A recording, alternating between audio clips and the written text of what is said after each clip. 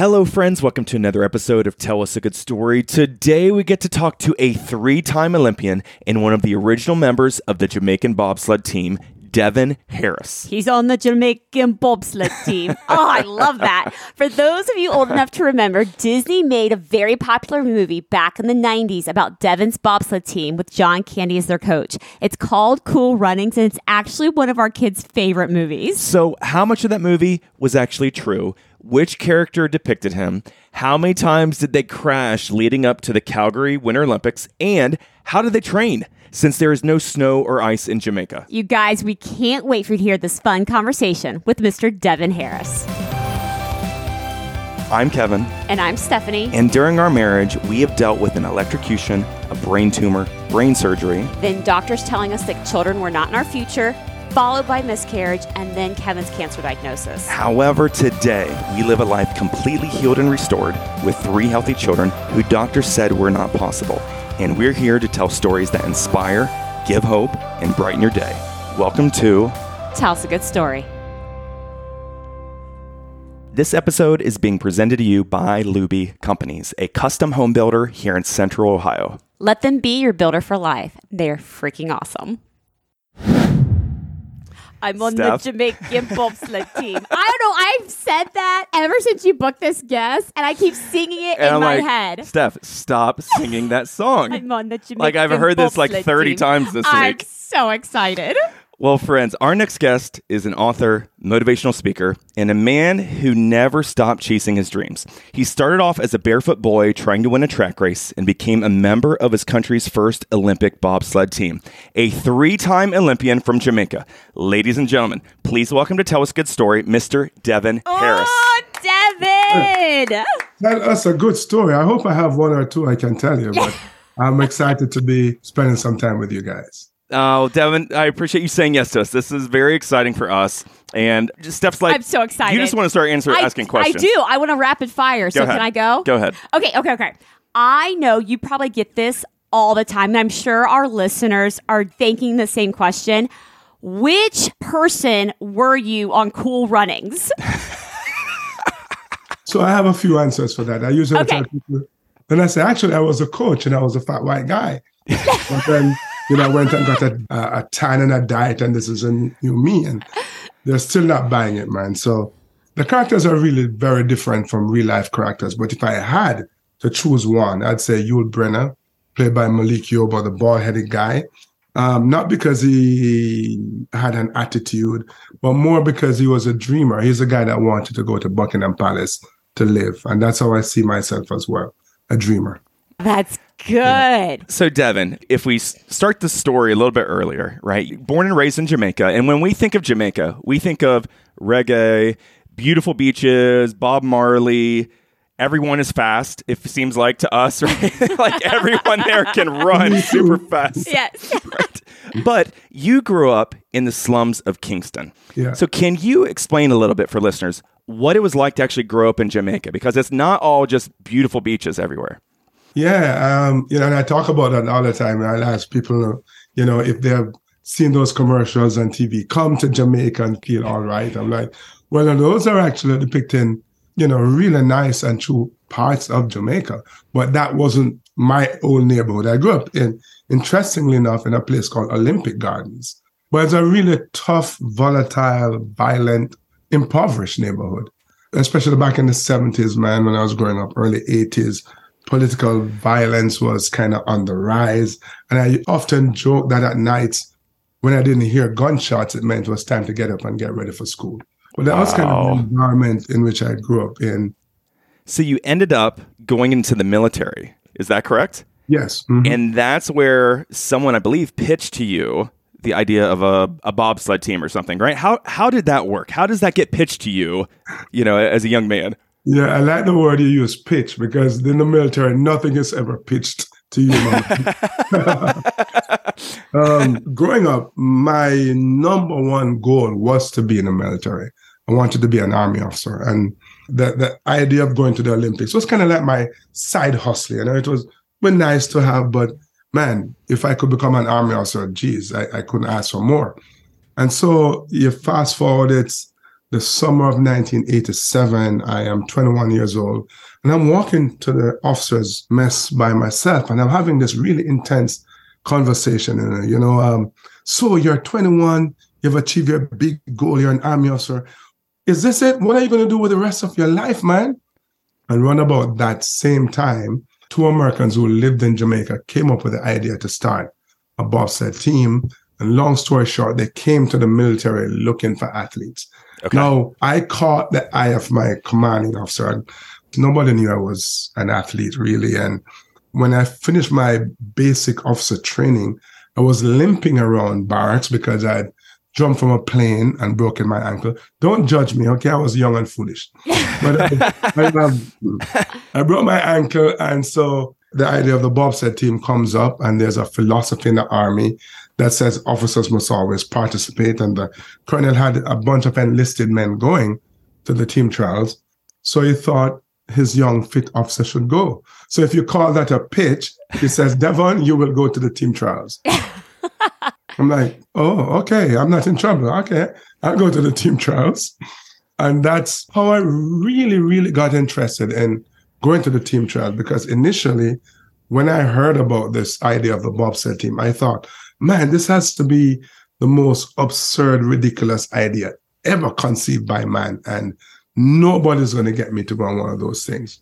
And then the colonel told me that I am going to go try out for the team. And it actually, in that moment, my entire perspective shifted. It was like, I don't know how I'm going to do it, but I have to make this team.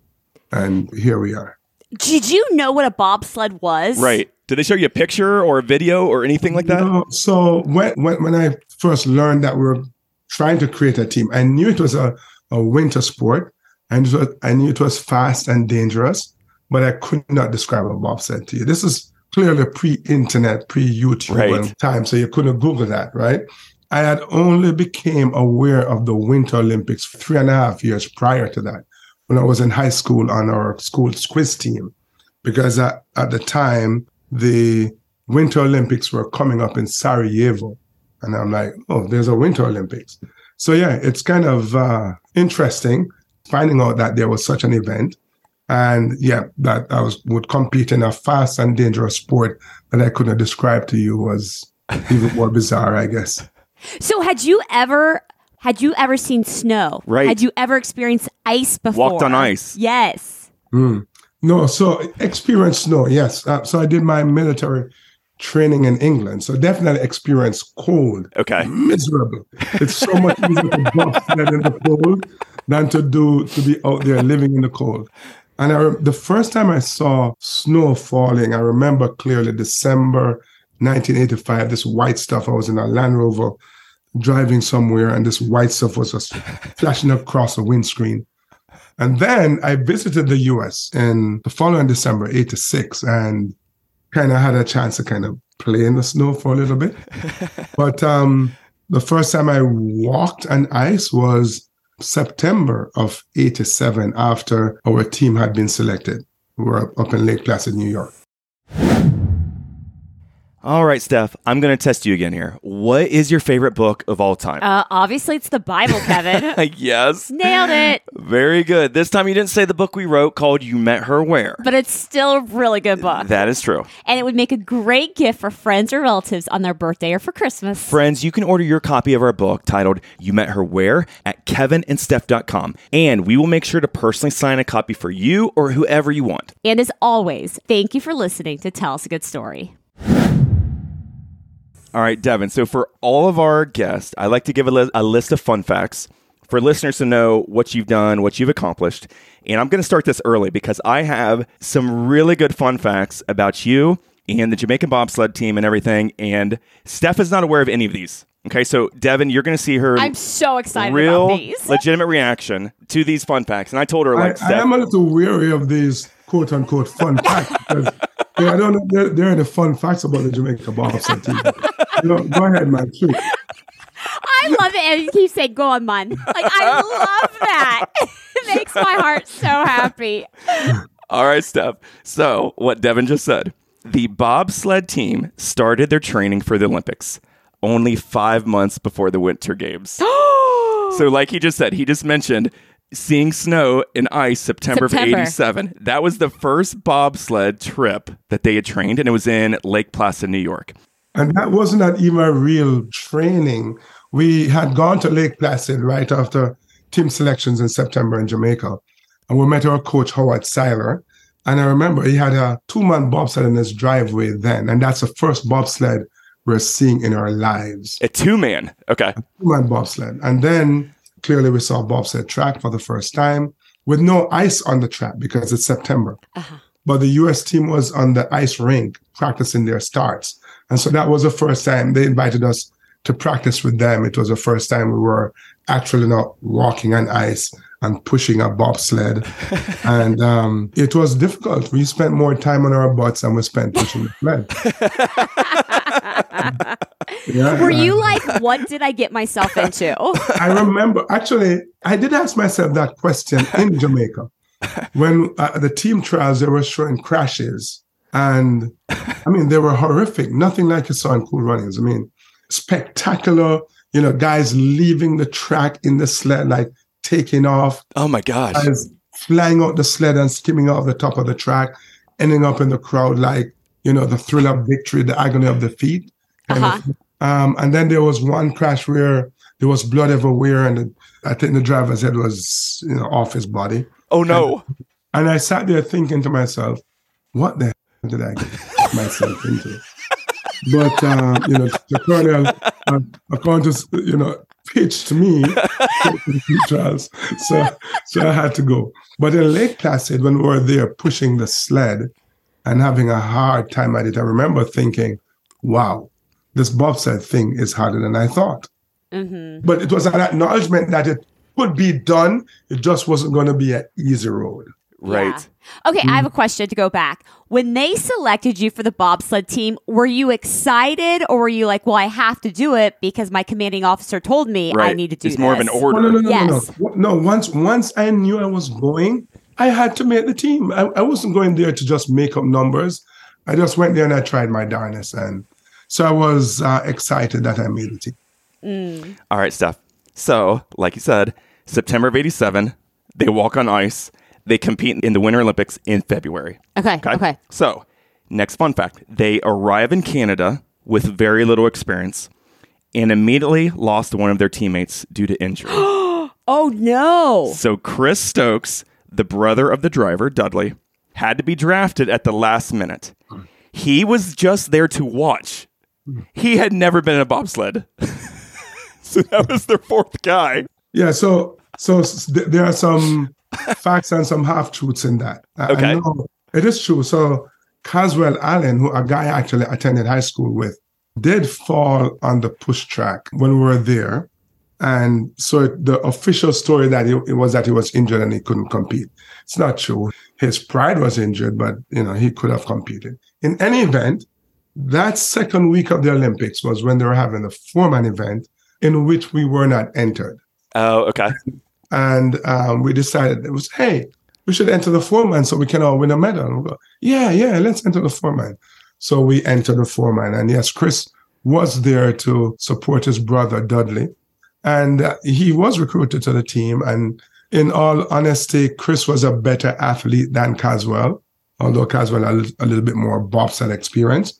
But in 3 days, we taught Chris everything we knew about how to push a bobsled. And at the end of the week, we had the 7th fastest start time. What? 7th? Yes, sir. Oh my gosh. Steph, that's out of 32. We're 32 blasted teams. off the hill. Mm-hmm. Wow. That's incredible. All right. So, Steph, they get to the Olympics. Their first run started badly when something apparently broke off the bobsled when the driver jumped in at the start. Uh-huh. Yeah. On the second run, this is actually very funny. The third man struggled to get into position and was pretty much standing up when they got to that first turn. Oh, no. Okay, so Devon was actually the second person in the bobsled. Devon knew what he was doing. Devon, yes. Devon knew. Devon's a professional. So they understand that our sled was really old. Not as old as the one depicted in Cool Runnings, but pretty old. So on that first run, as Dudley is getting into the sled, the push bar, which he needs to get in the sled, collapsed. Oh my gosh. If you see the photos, like he's kind of sitting across crossway the sled, sliding inside the sled. So that was almost miraculous, a great athletic feat on his part to get in the sled. On the second run, I'm the number 2 guy. I'm behind Dudley. I get in, and I have some pretty big thighs, I have to admit. And Michael White comes in behind me, and his spikes are stuck in my thighs. This is, his feet has to go around me, and I kind of guide them towards his kick bar for him to brace. And it's stuck. So like in corner 1, we're sliding through corner 1, corner 2, and people are going, sit down. And we're like, we know. And I was really worried for Mikey. I'm like, man, I don't know who is going to be able to make this ride all the way down standing up. But by the time we got to corner 3, I was able to dislodge him from my thighs, and he slid in and got his seat. Mm-hmm. Steph, the average speed of an Olympic bobsled, how fast do you think they go? The average speed? I cheated. You saw it? I saw it. 85. That's the average crazy speed of a bobsled. No, that's Can you imagine? No. So then the third run, of course, that's the one they showed in the movie, right? When things went from bad to worse on the third run. So despite a very fast start, the driver lost control at one of the turns, and the bobsled actually overturned and crashed. So Devon, is it hard for you to actually see the highlights, the videos of that today, knowing what you know today? Is it hard to watch that? No, it wasn't. I don't think it was ever hard to watch. That crash was my 7th that season. You would not believe it was not the most spectacular crash I was ever part of that season. And I can tell you about that one. But it was, in the moment of it happening, it was embarrassing. I remember as we went over, I go, oh my, we're over, how embarrassing. And I know how horrendous it looked. Like, we were dead or close to losing our heads. No, but it was just an embarrassing moment, an embarrassing outcome for us. Were you injured at all? My pride was badly bruised. But no, we walked. So interestingly enough, Dudley Stokes, our driver, he got injured that morning. The drivers always walk the track. Okay. So we get to the park and we take the sled to the top, and Dudley walks up. Then he comes up to the start house, or the warm house where we hang out. And with a really sad look on his face, he slipped on the ice and sprained his collarbone. Oh. Yeah. So, we didn't have a physiotherapist. So a guy, I think Roy Hunt, his name is, from the British team, he was their physio. He had the magic spray. It fixed him up, patched him up, and he was good to go. But yeah, he lost control of the sled and went over, and the rest is history, as they say.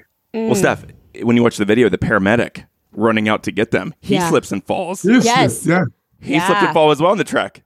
Okay, so... Wait, I have a question. Okay, go ahead. Did you guys really, because in Cool Runnings, you stopped, you carried the bobsled across the finish line. Did you guys do that? No. The sled weighs 650 pounds. And there are no real straight edges. There's no way to hold it. So imagine if you lift that thing up, 650 pounds. Right. And it's wobbly, no straight edges, walking on slippery ice. And it falls on you, because any sensible person would have pushed the sled across the finish line, which is what we did, and exited stage left. Mm-hmm. So when you watch the movie, are you like, come on, Disney, that is so not realistic? It's a tearjerker, though. It is a tearjerker. That is true. Yeah, they did a good job in selling it. And the sled that the actors really lifted was almost like a paper mache, something like weighed 2 pounds instead of 650. Right. If you like what you hear, please tell someone about us. As soon as this episode is over, go tell your spouse, your closest friend, a parent, a coworker, or share one of our posts on social media. However, if you don't like what you're hearing, please do not. Don't tell anyone. Don't tell anyone. Don't tell anybody. Just disregard this message. Don't worry about it. Forget about us. Yep. Go on with your merry day. And to get more information about us or our entire catalog of episodes, be sure to check us out at kevinandsteph.com. Thank you for listening to Tell Us a Good Story. So to go along with what you just said, that was not the very first time they'd crashed. I'm curious, Devon, how horrifying is it to go through like that first crash, right? When you're in practice, this is the only one that was filmed, right? The one in the Olympics. But when you were practicing that season, how horrifying is it going that fast?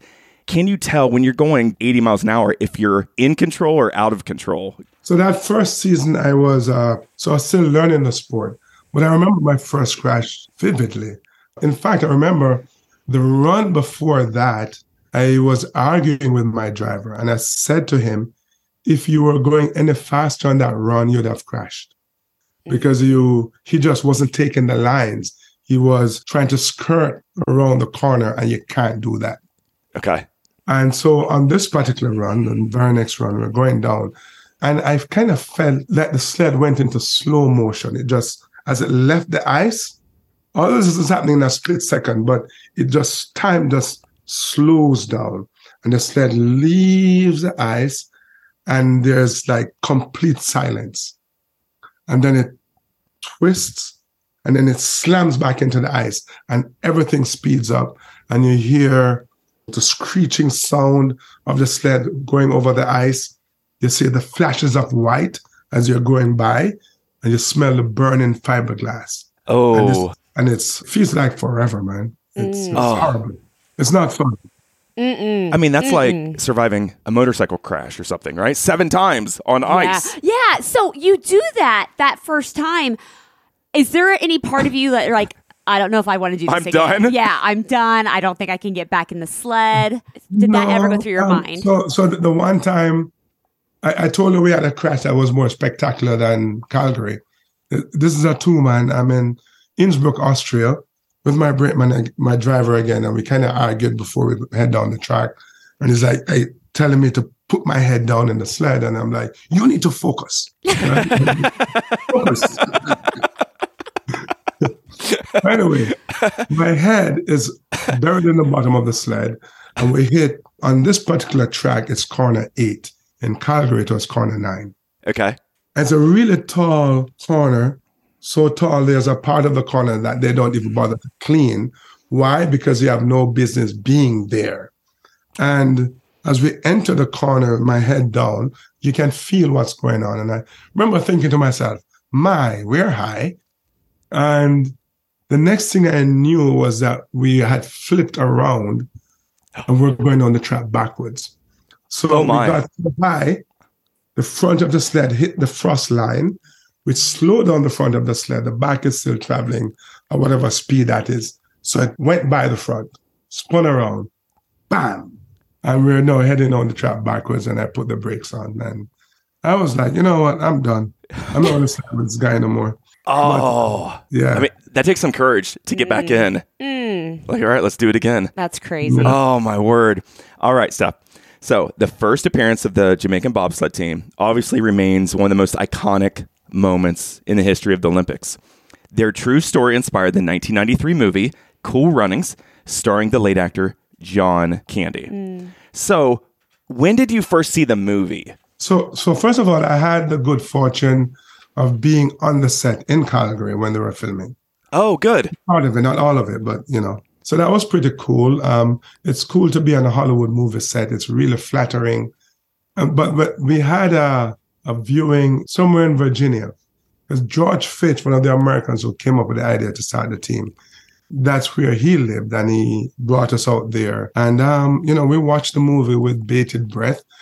Believe it or not, one of our major concerns was whether or not they were going to portray us smoking weed. Oh. Because you're Jamaican, they think that all of us smoke weed, and it couldn't be further from the truth. I've never smoked it myself.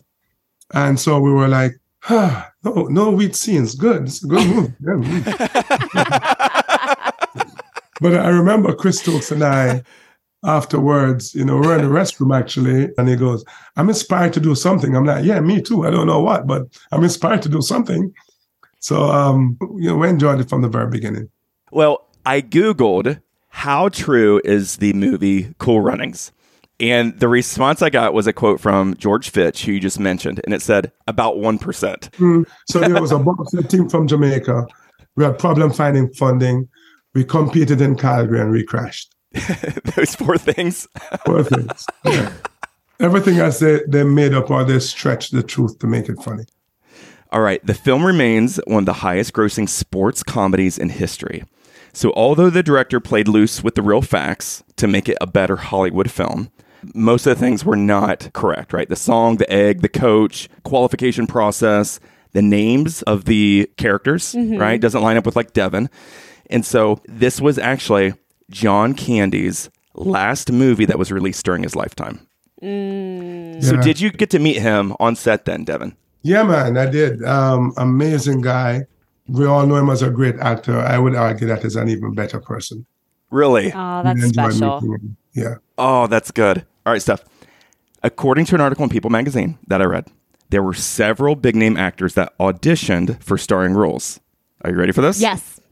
Tupac, Wesley Snipes, Cuba Gooding Jr. all auditioned for roles in Cool Runnings. Then also, Denzel Washington and Eddie Murphy turned down roles in the movie because they were asking for too much money. So that's interesting how like everybody auditioned and won a part in this movie that was making. And originally, I think it was going to be a drama, and then it turned into a comedy at some point. All right, so since the original 88 Olympics, Jamaica's been represented at 6 Olympic Games in the 2-man bobsled and 3 more Olympic Games in the 4-man bobsled, including Devon being captain of the 92 and the 98 Olympic teams. Wow. So Devon is a 3-time Olympian. Yes, ma'am. Wow, that's impressive. Very impressive. What's your training like to be a bobsledder? Right. Lots of sprints and power workouts. So it's a cross between sprinting and powerlifting in a way. So you're spending the summer and you're pushing a makeshift sled to practice your starts. And then, like everybody else does, you travel in the winter to get to the track to do real bobsled training because there's no other way to do it but then. It was a huge challenge for me. And one of the biggest regrets I have in bobsledding is not really having the chance to train the way the more established teams train. Right. We already had very limited resources. I was in the Army. And so, the only time I got to really dedicate myself fully to bobsled training was in the winter when we were overseas. Because if I was in Jamaica, then I had duty first, and then I had to figure time to train in between my duties. Oh, that makes sense. Yeah. Okay, so I joked earlier about we think everybody in Jamaica is fast. But have you ever tried to recruit Usain Bolt to the bobsled team? Yeah, I did actually. You did? Did you? Back in 2013, we were shooting a commercial and Usain made an appearance and he goes, not a chance. Too cold. Too cold? Yeah. Well, he's tall too. He might be tough to get in to one of these sleds. He could fit in the back. We have some tall bobsledders. We'd make it work. We could make it work, but he wasn't down with the cold at all. Well, I have a question. I want to know, how were you received from other Olympians in your first time you got to the Olympic Village? Yeah. So what's interesting is we never saw any of the major players in our sport until we got to the actual Olympics. Okay. And by then, everybody knew who we were. But you also have to remember, this is the Olympic Games, man. It's the biggest race on the calendar every 4 years. So people were very focused and just kind of zoned in on what they were doing. Met a bunch of people in the village from different sports as well. I wouldn't say that we were seen as celebrities or treated as such. We were just, I was just trying to soak up the entire experience, understand and what life in the village is like, but at the same time, remain focused enough to compete and give a good account of ourselves. What about when you got home? Were you treated like celebrities when you got home after that first Olympic experience? Oh, that's a good question. So first of all, we were worried about going home after that crash. We thought we were going to be teased and ridiculed and jeered. And wow, it couldn't have been further from the truth, man. People were so kind, so gracious, so welcoming. But I was in the Army, so I just took my bobsled uniform off, put my Army uniform back on, and went to work. Like nothing happened. Wow. Is it true that you were on a stamp or something after that? Yeah. You don't have one of those? Sorry, I didn't get one of those. Yeah, they actually did make stamps with our faces on it, and I don't know where it is. I'm horrible at keeping these things. Oh, that's good. That's special. Steph, we cannot do this podcast all by ourselves. When we first started, we needed some major help and guidance with our technology issues, and we're extremely fortunate to have met Mr. Craig Clausen. That man has been an absolute godsend for us. I freaking love Craig. Clausen Solutions Group is an information, technology, and media management company helping customers with their people, process, technology, and message. CSG helps organizations with their technology implementations, project and change management, and social media messaging. I have no idea what you just said. I honestly don't know either, but we both know Craig's amazing at it. So. He's just really good at his really job. Good Okay, at what he does. Folks, trust us, he's very good with technology. So if you have any technology issues, social media needs, just don't know where to start, give Clausen Solutions Group a call at 614-859-6328. They are a proud sponsor of Tell Us a Good Story. All right, Steph. So in the 1998 Olympic Games, Jamaica finished 21st out of 32 teams. So they beat countries like Australia in the bobsled. Oh, that's normal. We beat them all the time. But Steph, how much they improved just in those 10 years is incredible. So this led to the 2018 Olympic Games in South Korea when Devon was inducted as an Olympian for life by the World Olympian Association for his significant contribution to society. Oh, that's special. What was that like? Sweet. The funny thing is, I thought I was already an Olympian for life. I'm like, I'm an Olympian, and I plan to do this Olympian thing until I die. And then they call me and they go, hey, they had just started this program, I think, in Rio 2016. Okay. They had inducted 5 summer Olympians in this Olympian for Life program. And so I became one of the first 5 Winter Olympians. It was kind of funny because they didn't know I was coming to Korea. And so I turned up in Korea and I emailed them. I'm like, hey, where's your office? I'd like to come by and say hello. And they're going, you're here? I'm like, yeah. They're like, you should have told us because we inducted everybody else last night with Prince Albert. I'm like, oh, I'm sorry, I just got here. So anyway, they go, all right, fine, let's meet for dinner. And we met for dinner and we went up to the track.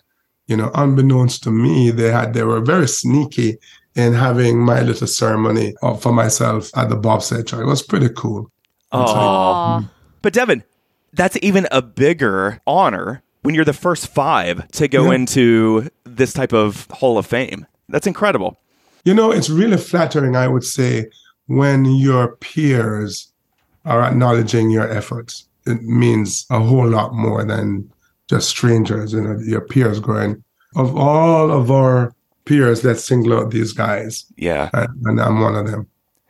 Were you or your teammates ever surprised by the attention you got or how popular the Jamaican bobsled team came? Because, people even talk about it today, right? Especially with Cool Runnings being on Disney Plus and all that. Mm-hmm. Were you ever surprised by the attention you got? I think I'm continually surprised. Maybe not so much now today, 35 years or so later. But I remember being in Vancouver and I was talking to some of my teammates who were not there. And I said, I think I'm only beginning to understand the impact that we have made on the world. Because I was speaking to this lady from Eastern Europe, barely spoke English. She realized who I was and began to tell me about how much our story inspired her. And I've had these encounters around the world many, many times. And so, after all these years, I'm still meeting people, the new generation now who is impacted by our story. Well, Steph, last fun fact here. Devon lives in New York, has 5 children. Since his days on the bobsled slope, Devon has become a top corporate keynote speaker, sharing his philosophy of keep on pushing with many Fortune 500 companies. He's also the founder and CEO of the Keep On Pushing Foundation, a New York-based charity focused on helping children in disadvantaged communities receive a quality education. So, Devon, can you tell us more about your foundation and what you currently do? Yeah, man. Thank you for asking that. So it was back in '06. I was in Jamaica. I was back in the old neighborhood. Went to visit my old elementary school, and was chatting with the principal. And I'm like, so what's the biggest need you have here? Because I was trying to figure out what I could do to help. And it was that many of the kids were coming to school hungry, no breakfast. I think we all know if you're hungry, you can't learn. If you don't learn, then you don't get educated. And in a place like that, if you don't get educated, if you're not educated, you can't be contributing citizens. And in a place like Jamaica and others, very similar places, if you've missed the bus, you've missed the bus. And growing up in that environment, I knew how important that education piece was. It's that linchpin that's going to help you out, man. You don't have to be a Rhodes Scholar to have a chance. But if these kids aren't getting properly educated, it increases the chances of them becoming criminals. So we started the Keep On Pushing Foundation, started supporting a breakfast program there, created a school supplies program as well. That has expanded to, at times, 10 schools in the old neighborhood. So the idea is to, give them every opportunity that I can possibly give them to help them grow and develop skills that they'll be able to use in the wider world and become successful themselves. Oh, that's good. Well, listeners, for more information about Devon and his foundation, you can go to his website at devonharris.com. Also, he is on Instagram at official Devon Harris. And we will put those links in our show notes so you can just click right on it and go to his website and his Instagram page. Well, Devon, thank you, sir, so much for saying yes to us. This was fantastic. We were so excited to talk to you, and you did not disappoint, sir. No, that was fantastic. Thanks, Devon. No. I appreciate you guys having me on. Hopefully, I was able to tell a good story. Friends, we want to encourage you to please follow us wherever you listen to this, whether it's on the Apple Podcast app, iHeartRadio, Spotify, or one of the other platforms. You guys, it's completely free. And while you're there, feel free to give us a rating or a nice review. Thank you for listening to Tell Us a Good Story.